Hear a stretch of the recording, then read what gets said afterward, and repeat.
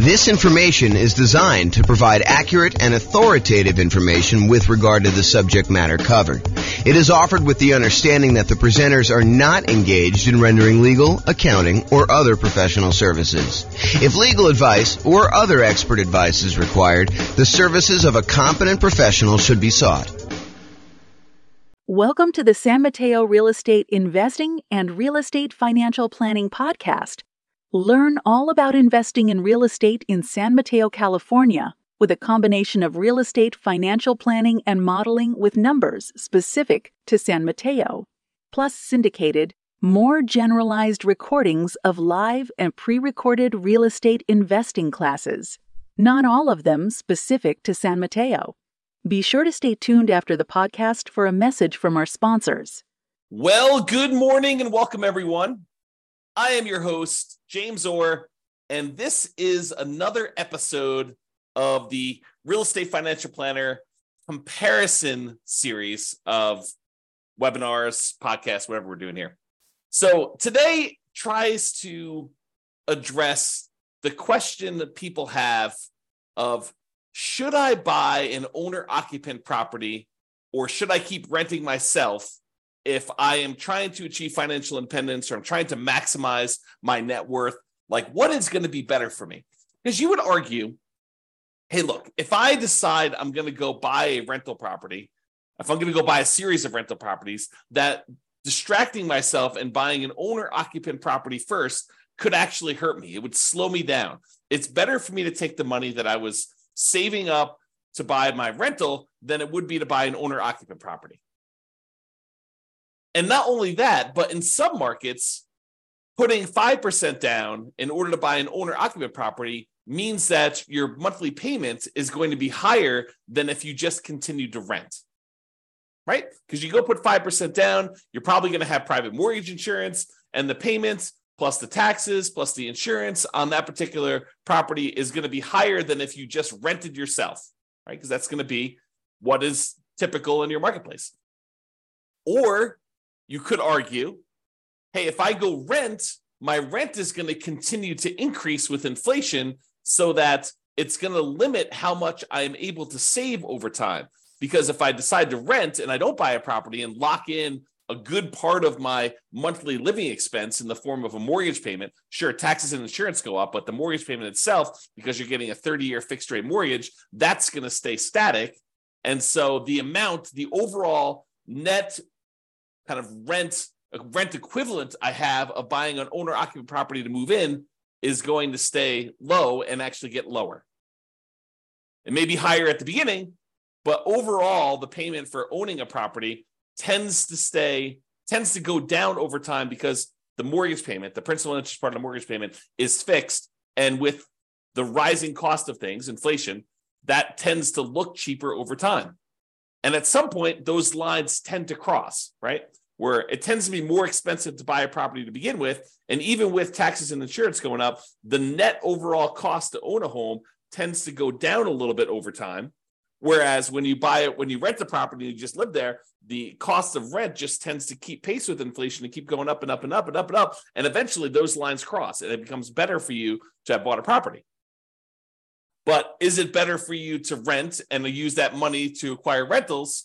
Or is it better for you to buy a property, slow your roll a little bit, acquiring the first rental, and then, eventually buying rental properties, but you're living in a property that you also are an owner of? And then there's the whole discussion of eventually the property that you're living in, if you go and you buy one, you no longer have a mortgage on it at all, which then even reduces what you need in order to be considered financially independent. If you were earning $10,000, if you were spending $10,000 a month on all your expenses and $2,000 a month of that was your mortgage payment, well, eventually when your mortgage payment goes away, you no longer need to achieve $10,000 a month in passive income from your investments in order to be considered financially independent. Instead, now, because your mortgage payment is paid off and you no longer have that $2,000 a month mortgage payment, you really only need $8,000 a month to be considered financially independent. Sure, you still need taxes and insurance and maintenance and all that other stuff on your property that you live in, but you don't have that mortgage payment anymore. So your overall cost in order to be financially independent, the bar has been lowered. So all of these things come into play when we ask ourselves today, is it better to rent or buy an owner-occupant property for 5% down when we're otherwise buying 25% down rentals? That is what we will plan on discussing today and what we'll go into detail on. So what I did is I modeled this for over 300 US cities. And so each city's got its own home price, rent, taxes, insurance. The amount of money that people earn in each city is a little bit different. It's basically enough for them to go buy a property in that city so that we don't have somebody, I don't standardize the income so that somebody who would otherwise be able to buy a property in like Mobile, Alabama would not be able to buy a property in LA. So we do adjust for income. But when we adjust for income, we also adjust what they need in order to be considered financially independent. So if we give someone a higher income, it means that their threshold for being financially independent also has gone up. It's commensurate with the income that they were earning. They have to replace their job income in order to be considered financially independent. It's another way of saying that. Okay, so we modeled this for 300 cities, and you will see which one is better. Because I think there's a debate, right? Which one of those factors is going to be the most powerful? What's going to be the biggest impact, and what is going to be the biggest limitation for someone wanting to achieve financial independence? And then not only financial independence, but which one leaves you with the highest net worth and which one's riskiest? Because I think all of those things are factors in which one we do. Okay. So in both scenarios, kind of like we're comparing A to B, they're going to be buying 25% down payment rentals. The idea is that the strategy is you're going to save up 25% down plus some reserves and all that other stuff, and you're going to go buy rental properties with that. The difference is going to be one person's going to rent. The other person is going to buy an owner-occupant property with 5% down first. Okay, so that's going to be the comparison. So the 5% down owner-occupant first, then 25% down rentals, they're going to save up until they can buy a 5% down owner-occupant property to live in. Then they're going to live in that property forever. Then they save up until they could buy a rental property with 25% down, plus closing costs, plus reserves on every property that they own. Okay, including their personal expenses. And they will repeat that until they have up to a maximum of 9 rental properties, each that they bought with 25% down. With the other strategy, remain a renter yourself, then 25% down rentals, which I'm calling 25% down, no owner-occupant, no OO. Then you remain a renter for the entire time, and your rent goes up with inflation, just like the rent on the properties you're buying. You buy 25% down rentals when you've saved enough for a down payment, plus closing costs, plus 6 months of reserves for both your personal expenses and reserves on all properties you own. And you also still need to be able to qualify for that loan for 45% debt to income ratio.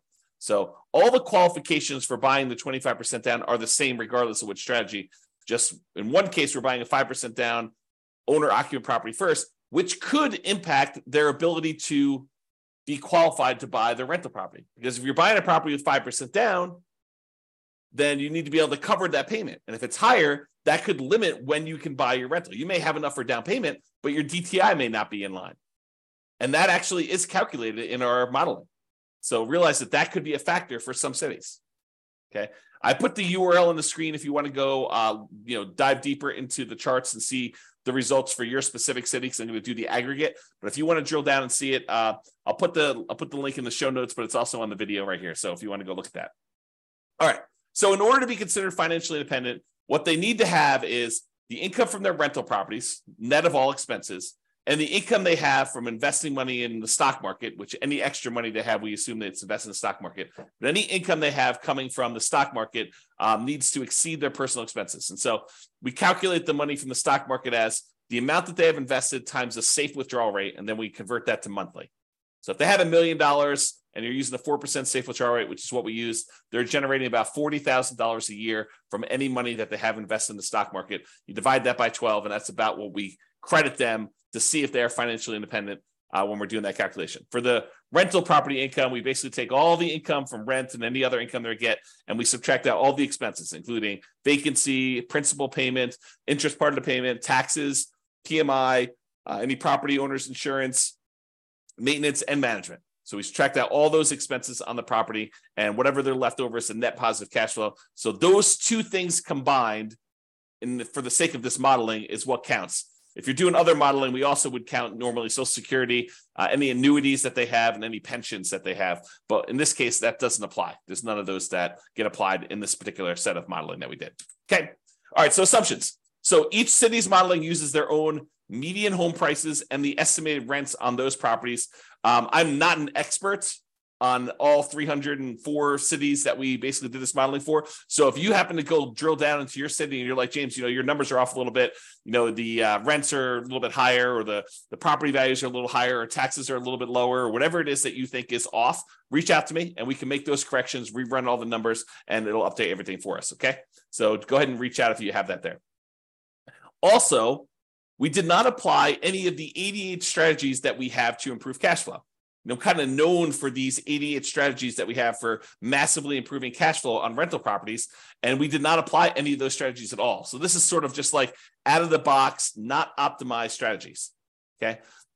Now the job income, as I mentioned, does vary based on the city so that they can afford a property in that market. But we do consider that to determine whether they are financially independent, because they have to replace that job income. So for those who much is given, the amount that they're earning from income, much is also expected. So if you live in a city that the properties are cheaper, you don't have to make as much money and you don't have to replace as much money in order to be financially independent. When you live in these more expensive cities, you do have to earn more money. Okay. We start with just enough down payment to buy that 5% down owner-occupant property. Even if they're not buying the owner-occupant property, everybody starts with the same amount to try to make this even. Okay, so that's sort of like a head start to get them to that first 25% down payment if they're not buying the owner-occupant. Otherwise, they have enough to buy that owner-occupant property pretty much upfront, because we give them 5% down plus 2% in closing costs to help them acquire the property. So basically, that would be what they need. So they still need reserves. So it may not be that they're buying it in the initial month. When they're doing the nomad model, which they're not, they would be moving out of their properties, but they're not doing that in this case. So I'm going to make a change here.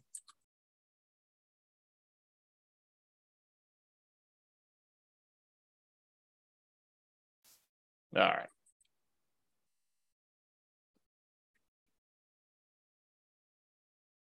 There we go. So interest rates. So when buying the owner-occupant property, we assume they're getting an interest rate of 6.5% when they put 5% down. But in addition to that, they will have private mortgage insurance. That private mortgage insurance is because they put less than 20% down, and that would actually go away once they get below 80% loan to value. So it would be there until they get to 80% loan to value, then that would drop off, and that would make their housing costs a little bit less at that point. When they're buying rental properties, because they're putting 25% down, their interest rate is estimated to be 6.75. Okay. And they do not have PMI in that case. When they have any extra money that they have while they're waiting to do stuff with it, would be invested in the stock market, and they're earning 7% on their stock market investments. And I modeled this out for 100 years. If you want to see all my assumptions, you can go to realestatefinancialplanner.com/model, pick your city or pick one of the special reports and drill down. You can see all the assumptions I use for my modeling. All right, so let's get to it. So financial independence achieved.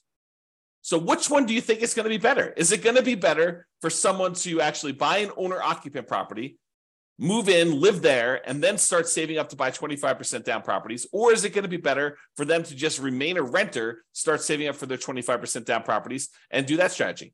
Well, I will tell you that after modeling this for 304 cities, it is way better, way better for them to buy the owner-occupant property. In fact, in 292 of the 304 cities, it is better for them to have actually bought the owner-occupant property, moved in, and then started saving for their 25% down properties and acquiring that way.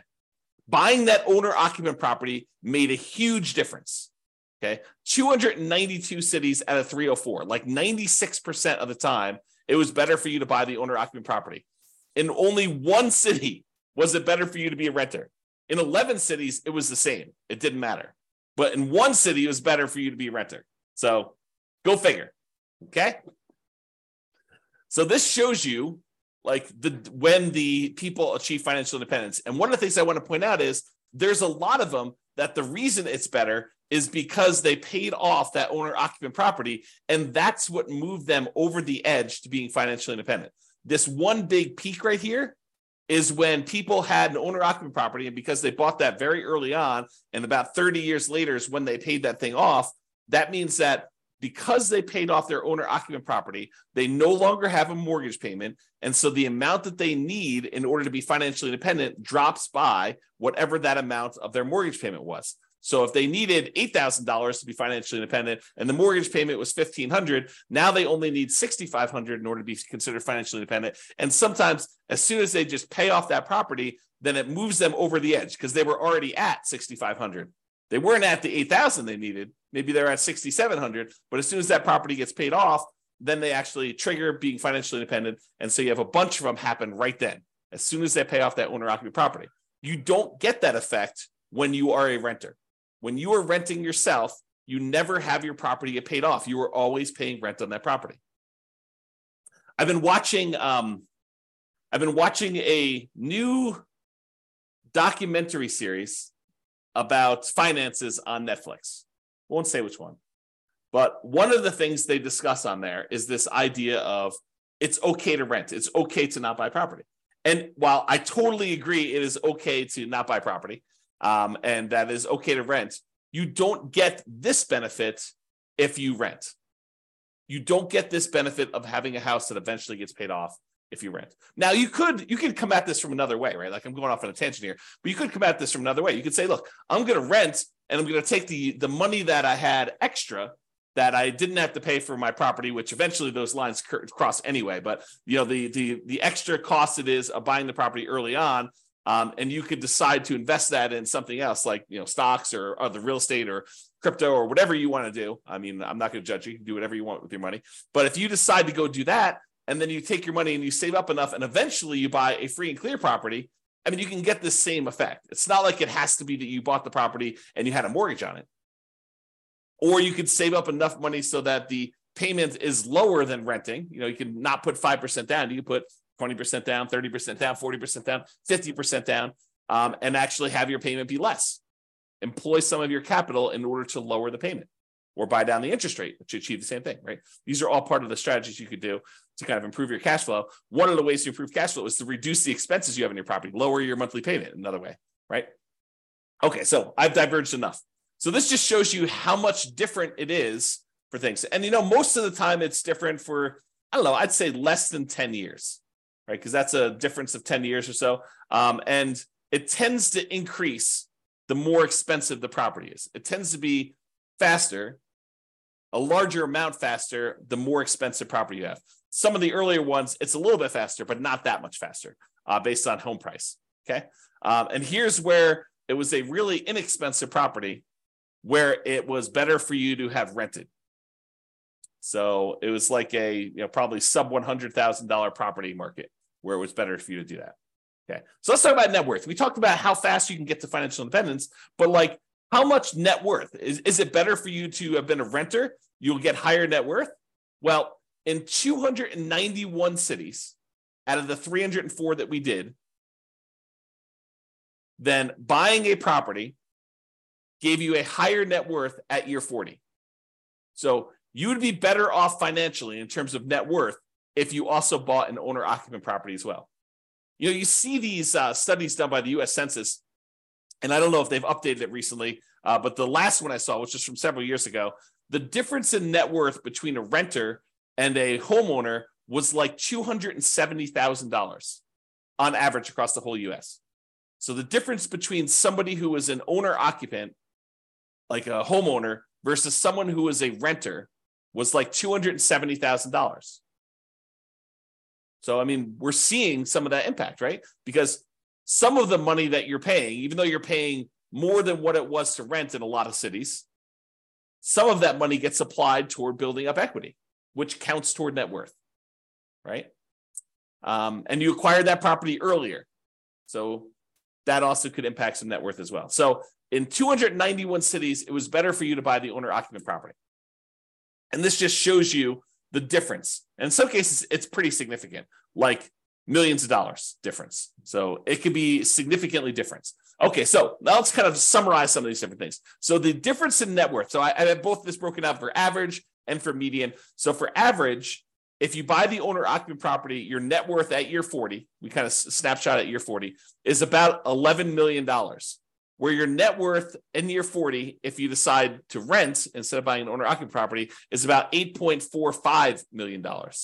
That's a difference of $2.6 million on average, or about 23.6% better for you to go buy an owner-occupant property. And that's on average. On median, it's a little bit closer. On median, it's about 8.7 million versus 7.3 million, or about $1.3 million difference. It's still better for you to buy the owner-occupant, but the difference is between whether we look at an average or the median for all 304 cities. And so in both cases, it's better, but the average is a little bit larger.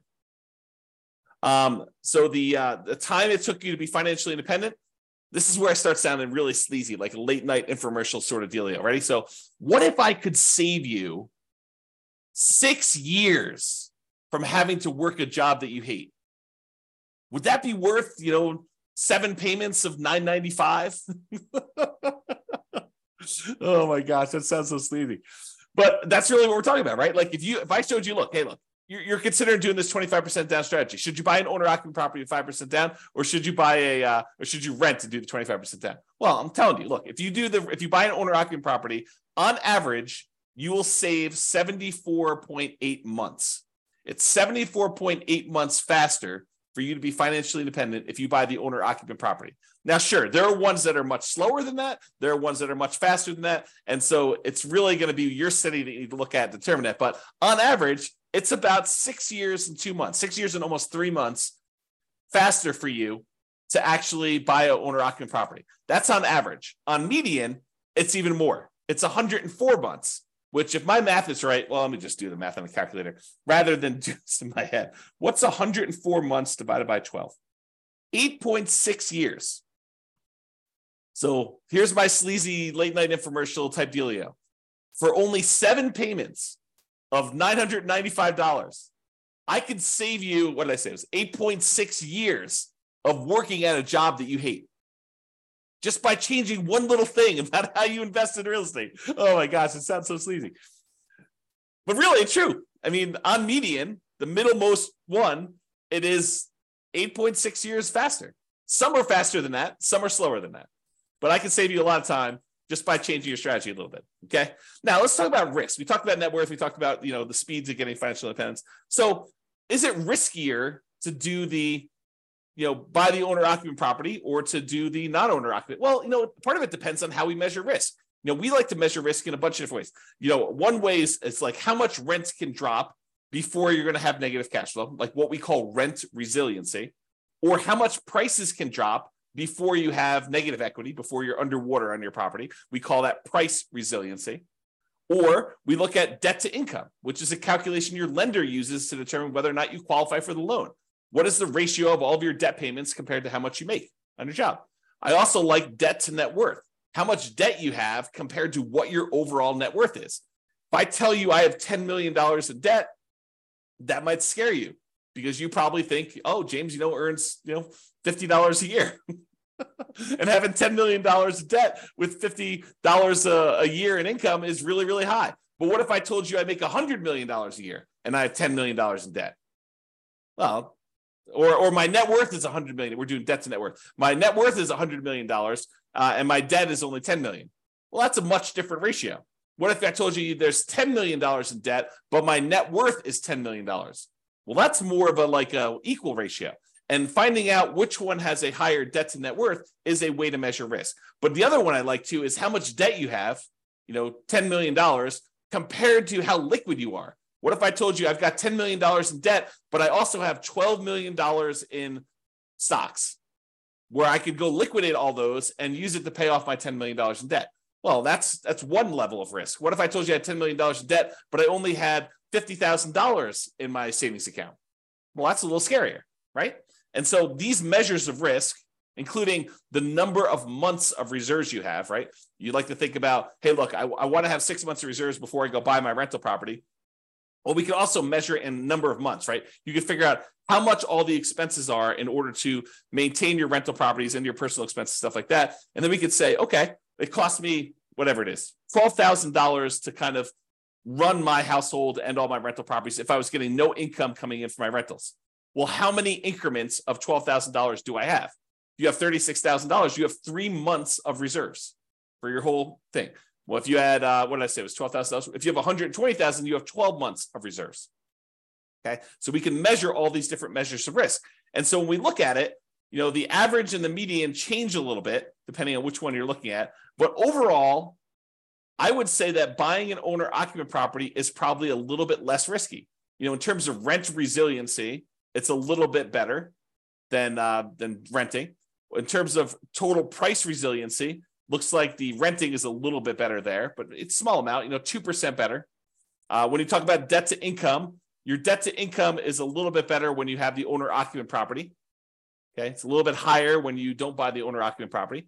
And it probably is because it takes longer to buy the properties. And so that could have an impact too. And these risks, they can change over time, right? Like we could do a snapshot of what the risk looks like, for the first 5 years. We could do a snapshot of what the risk looks like for the next 5 years or year 7 or whatever we want to do. But this is showing you the risk over the entire 100-year period, which if you have a really long period of very low risk situation, then that could be outweighed by, very risky stuff early on. So it's deceptive to look at this. I think you need to really drill down and look at this, but at least we give you a measure to look at risk, right?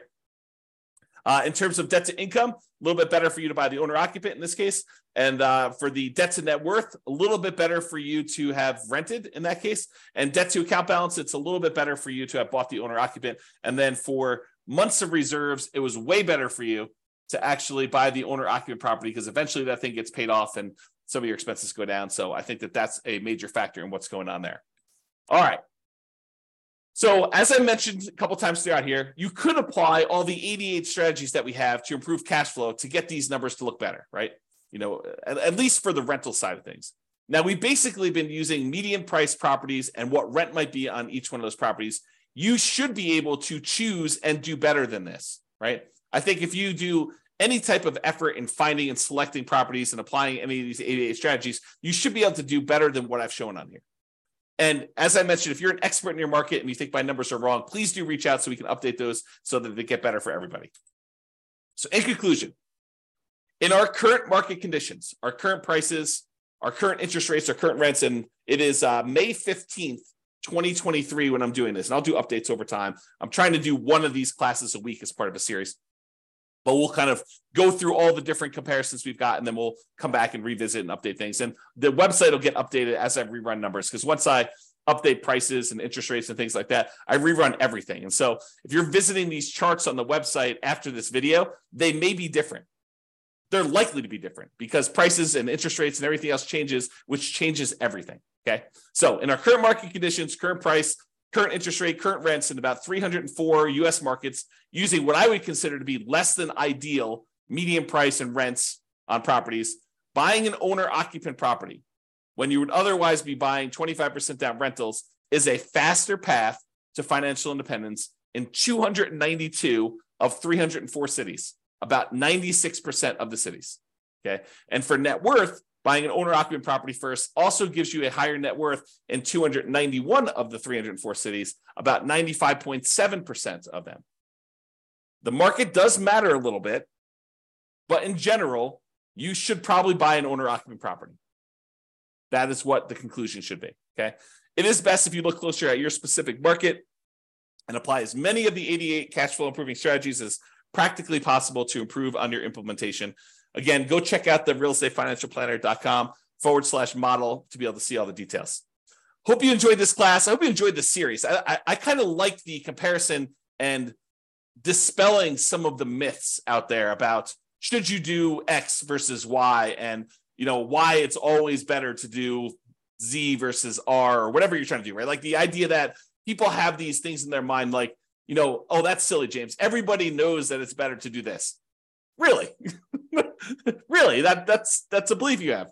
And then we go do the math and we find out that maybe it's not even like the majority of the time that is the case. Sometimes it is. Sometimes it's like this, where it's like 96% of the time, it's better to do one strategy than another. But other times it's not nearly as close. It's a third of the time, or 2/3 of the time it's better to do this, or half of the time it's better to do this. And sometimes it matters like what market you're in from a kind of like price, where it's always better in more expensive markets to do it this way, or it's always better in cheaper markets. So all these things matter. And I think comparing them and like learning about these different nuances can help you become a better overall investor and better at helping your friends and family when they tell you in their market that they're considering doing this, and you're like, that doesn't make any sense. We always do it this way. And maybe in your market that's true, but maybe in their market that's not true. So I don't know, a little bit of what is it like? What do they call it? A little bit of grace for other people and what they're choosing to do and how they're choosing to do it, because it may not be the same for them as it is for you. I think that's one of the things we're kind of adjusting here and realizing as we do these. All right, that's all I got for you. Have a great day, everybody.